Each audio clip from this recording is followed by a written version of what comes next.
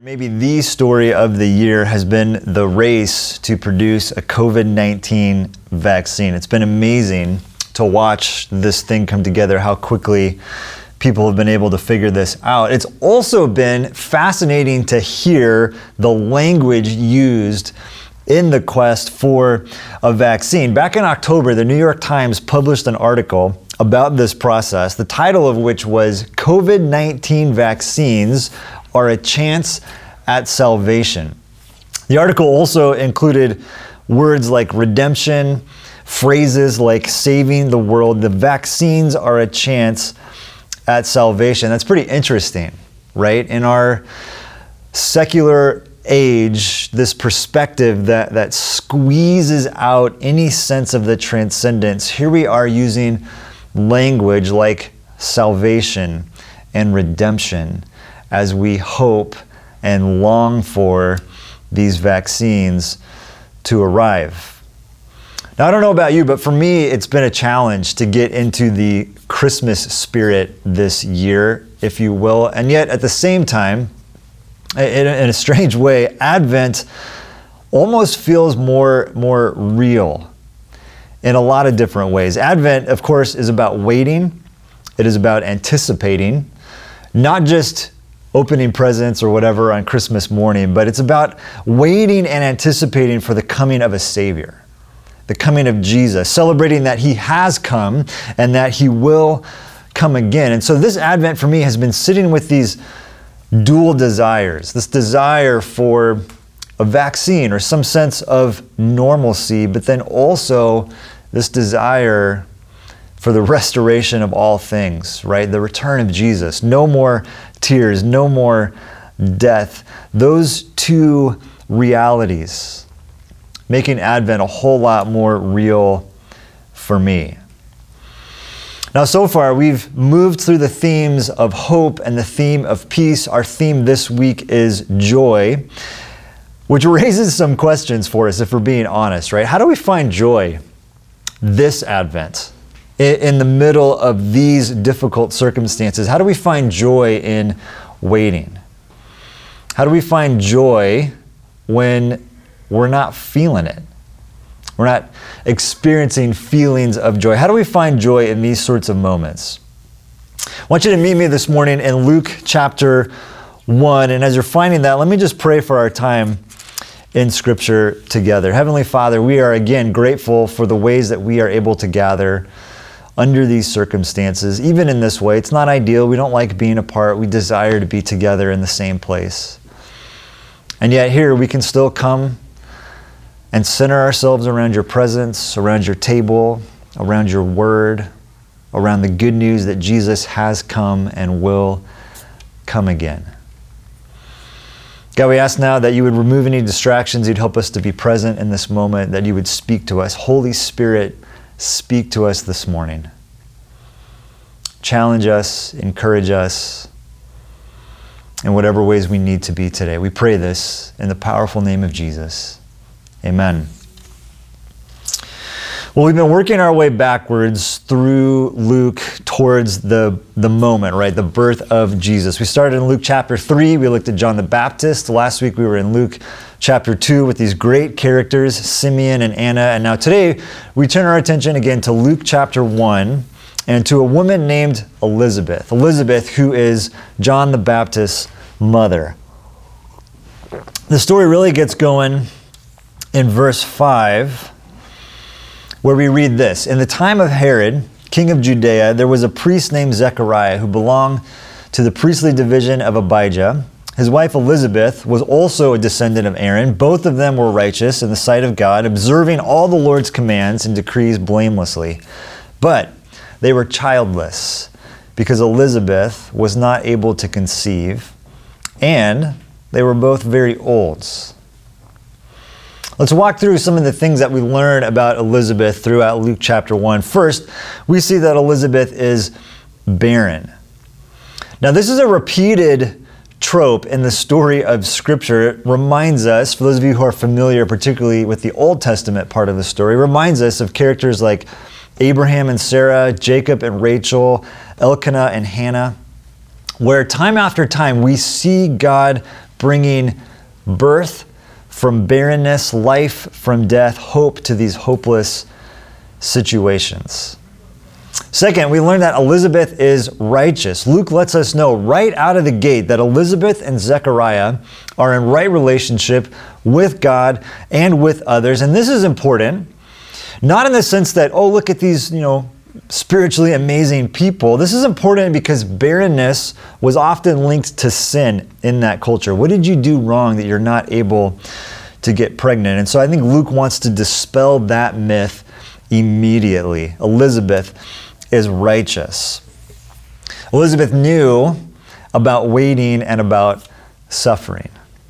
Even though she was righteousness, barrenness, again, it did come with social stigma, with shame. She names this a little bit later on here in chapter 1. These are people, Elizabeth in particular, who knew about hope deferred, about doing all the right things and not feeling like that faithfulness was rewarded, who knew about side glances and people sort of muttering under their breath as you walked by. Elizabeth knew suffering. Now, there is a point here in Luke chapter 1 where the story shifts. We learn a little bit about Zechariah. This angel Gabriel appears to him and tells him, hey, your wife Elizabeth is going to get pregnant and you will have a son. And when this promise is realized, Elizabeth immediately credits God. Look at verses 24 and 25. After this, his wife Elizabeth, his being Zechariah, his wife Elizabeth became pregnant and for 5 months remained in seclusion. The Lord has done this for me, she said. In these days, he has shown his favor and taken away my disgrace. Here she is naming that shame, right? Taken away my disgrace among the people. Now, it's interesting that Elizabeth stayed hidden for 5 months. This is a very human thing to do, right? The uncertainty about this pregnancy. I'm old. I've never been pregnant before. Is this really going to happen? Not wanting to be too excited in public. Again, a very human response. And yet at the same time, in this period of waiting and uncertainty, she recognizes this is God's work. The Lord has done this for me. Fifth, Elizabeth is filled with the Holy Spirit. Gabriel tells Zechariah their son is going to be filled with the Spirit, but it's Elizabeth in verse 41, and then later Zechariah in 67, who are identified explicitly as being filled with the Spirit. And a little bit of a side note here, it's interesting to read through the first couple chapters of Luke with this lens. Just look for all the different ways the Spirit is at work in those first couple of chapters. Elizabeth, filled with the Holy Spirit, and when she is, it moves her to speak encouragement. Elizabeth speaks some of the most profound words of encouragement found in all of Scripture. In the middle of her story, Luke kind of cuts from one camera angle to another, starts focusing on Mary. Mary, of course, who is the mother of Jesus. We're going to spend more time with Mary next week, but she plays an important role in Elizabeth's story. Look at verse 39. At that time, Mary got ready, hurried to a town in the hill country of Judea, where she entered Zechariah's home and greeted Elizabeth. Earlier, we're told that they are related. When Elizabeth heard Mary's greeting, the baby leaped in her womb, and Elizabeth was filled with the Holy Spirit. In a loud voice, she exclaimed, "Blessed are you among women, and blessed is the child you will bear. Why am I so favored that the mother of my Lord should come to me? As soon as the sound of your greeting reached my ears, the baby in my womb leaped for joy. Blessed is she who has believed that the Lord would fulfill his promises to her." So here we see Elizabeth turn the attention to Mary. And again, Elizabeth speaks this great blessing over Mary. We have the tendency, I think, sometimes to become very honed in on our own experience, our own part of the story, to think that we are the hero of the story. But what God is doing in our life in a particular moment is certainly about us, but it may also be about some bigger thing that he's doing, right? Some bigger piece of redemption, which then gives us, if we're paying attention, an opportunity to be a hero maker in someone else's life. And we see this pattern at play in Elizabeth and Mary. Now, there's so many things that we can learn from Elizabeth, but we want to hone in on what she teaches us about joy. So first, Elizabeth shows us joy is very much connected to God's activity in the world. Again, Elizabeth says when she becomes pregnant, the Lord has done this for me. This is one of the reasons why practices are so important, right? We spend a lot of time thinking about spiritual disciplines and practices, and whether those are Sabbath or contemplation, reading scripture, the prayer of examen, these things slow us down, create space to pause so that we can pay attention to what God is doing, how God is speaking, where God is moving. And this is always true, but especially this year, where it's so easy to be discouraged. We need these disciplines, these practices in place so that we can have the eyes to see where God is at work. Now, by the way, you can be discouraged and still have joy. Those are not mutually exclusive. But if we don't pause and look for God's activity in our life, joy will be fleeting. It will be harder to name, look, this is what the Lord has done for me. Second, Elizabeth teaches us that joy points towards the future. And this is where pregnancy is a very powerful picture, literally and metaphorically for us. Here's this wonderful thing that is happening, and yet there's this period of waiting, right? 9 months of anticipating this child. Advent joy is not about warm, fuzzy feelings that come from Christmas trees and nostalgic music. Advent joy is tied to what God has done through His Son Jesus and what He will do in the future through Jesus. So we are joyful not because of what's happening in the moment. In fact, sometimes we're joyful despite what's happening in the moment. We are joyful because of the action of God in history and the anticipation of His work in the future. And then the third thing here, Elizabeth teaches us that joy is shared, right? This example of Elizabeth and Mary. And this gives us an important clue to how we can find joy in the moment. So if joy is tied towards what God has done in the past and what He will do in the future, the question then is, well, what about right now? Especially when things don't seem to be going well. Joy is shared. Again, Mary and Elizabeth are related. And I don't know about you, but in my experience, things can get weird in families, right? Especially simultaneous pregnancies and issues around fertility. There can be jealousy. There can be all sorts of weird feelings and things that happen in the context of a family, but that's not what happens here. These women spend time together, serve each other, encourage each other, and they genuinely seem delighted to do this for each other. As they share in the waiting, share in this process, they share in their joy. All of which leads us to this. Today is not just an Advent Sunday, it is also our final practice of the year. This year we've looked at now 7 different spiritual disciplines or practices, and we're not going to take a deep dive into this one the way that we have the other 6, but that does not make this any less important. So our final practice for 2020 is the practice of encouragement. Now, to encourage someone, literally, is to speak courage into them. It's to say, I'm with you. I'll fight with you and for you. You are not alone. Now, for many people, a normal Advent can be tough enough as it is. This time of the year brings up all sorts of things, hurts and losses and laments.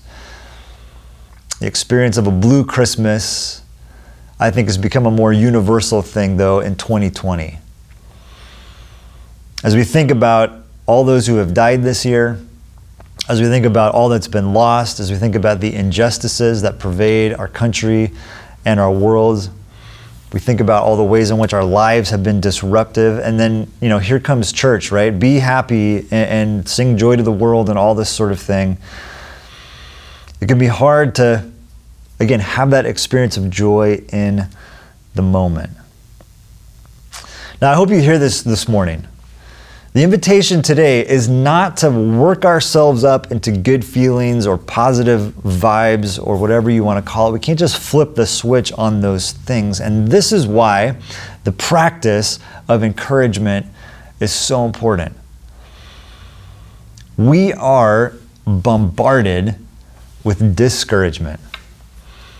You break that word down, dis means to separate, to be separated from our courage, is what discouragement does to us. And sometimes we cannot reconnect to our courage on our own. We need a Mary to come along and say, hey, it's okay to go outside and show the world what's going on.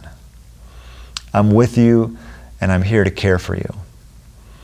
We need an Elizabeth to call out our blessing and our faith, to remind us of who we are and who God is and what God is doing in our lives. We need encouragement, someone to speak courage into us. So let me close today with a couple thoughts about encouragement as a practice.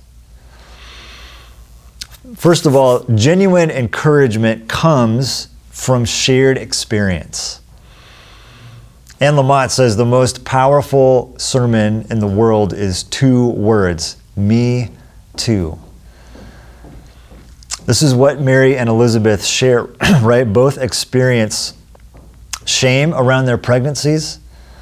Both became pregnant miraculously. Both are literally birthing the next chapter in God's redemptive plan for His creation.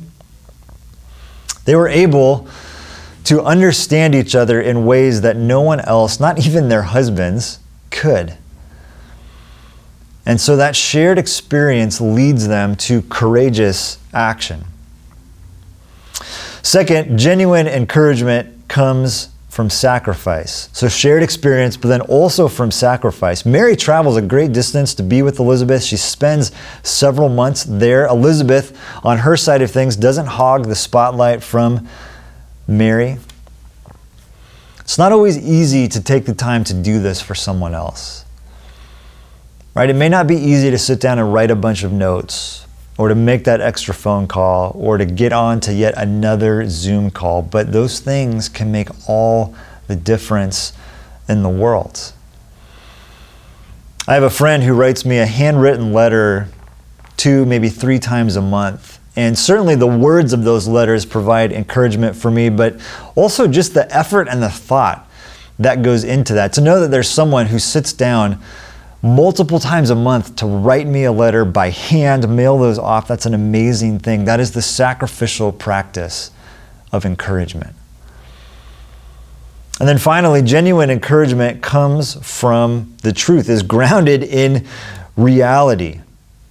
Encouragement is not just about platitudes or saying some nice things, a sentimental kind of card perspective. There's a big difference between that and Elizabeth calling Mary blessed 3 times.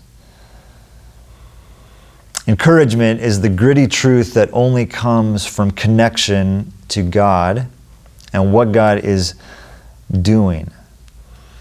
For both Mary and Elizabeth, encouragement comes from the work of the Spirit moving in their life, speaking through them this truth to each other. Genuine encouragement comes from shared experience, comes from sacrifice, and comes from the truth.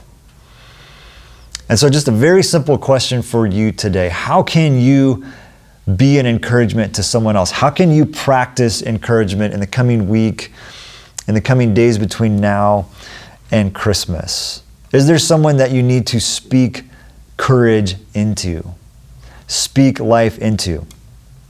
How can that encouragement be genuine, from a shared experience, from sacrifice, grounded in truth? May we be people, Discovery, who speak life, who speak courage into others. In John's gospel, we get one of the longest insights into what's oftentimes called the Last Supper, these last moments that Jesus spends with his disciples.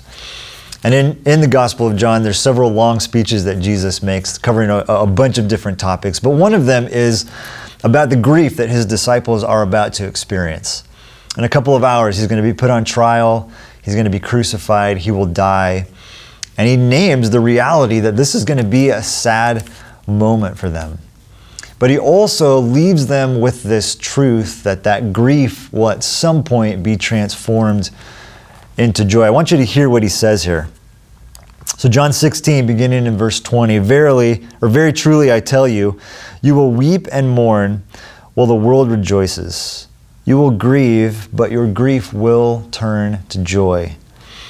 A woman giving birth to a child has pain because her time has come. But when her baby is born, she forgets the anguish because of the joy that a child is born into the world. So with you, now is your time of grief, but I will see you again and you will rejoice, and no one will take away your joy. As we continue to move through Advent this year under crazy and difficult circumstances, I want us to sit with those words for just a moment. As we head into a time of taking the elements, of singing a couple closing songs, this promise that you grieve, but at some point that grief will turn to joy. We know this to be true because Jesus does go to the cross, does give his life, does die. And again, his disciples experience profound grief during that time. But 3 days later, Jesus comes back from the dead, overcomes death, and spends more time with his disciples. And they have this moment of realizing, from this death comes a resurrection. This is what we remember and celebrate each week in this moment called communion. From death comes resurrection. From these hopeless situations comes a hope. Not just some sort of whimsical hope, but a gritty, real hope, because Jesus has overcome sin and death. As we reflect, as we sing these closing songs, as you think about how you can encourage and speak life into someone in the coming days and weeks, let's pause for a moment and remember what Jesus has done on our behalf. And that because of his resurrection, our grief can be transformed into joy.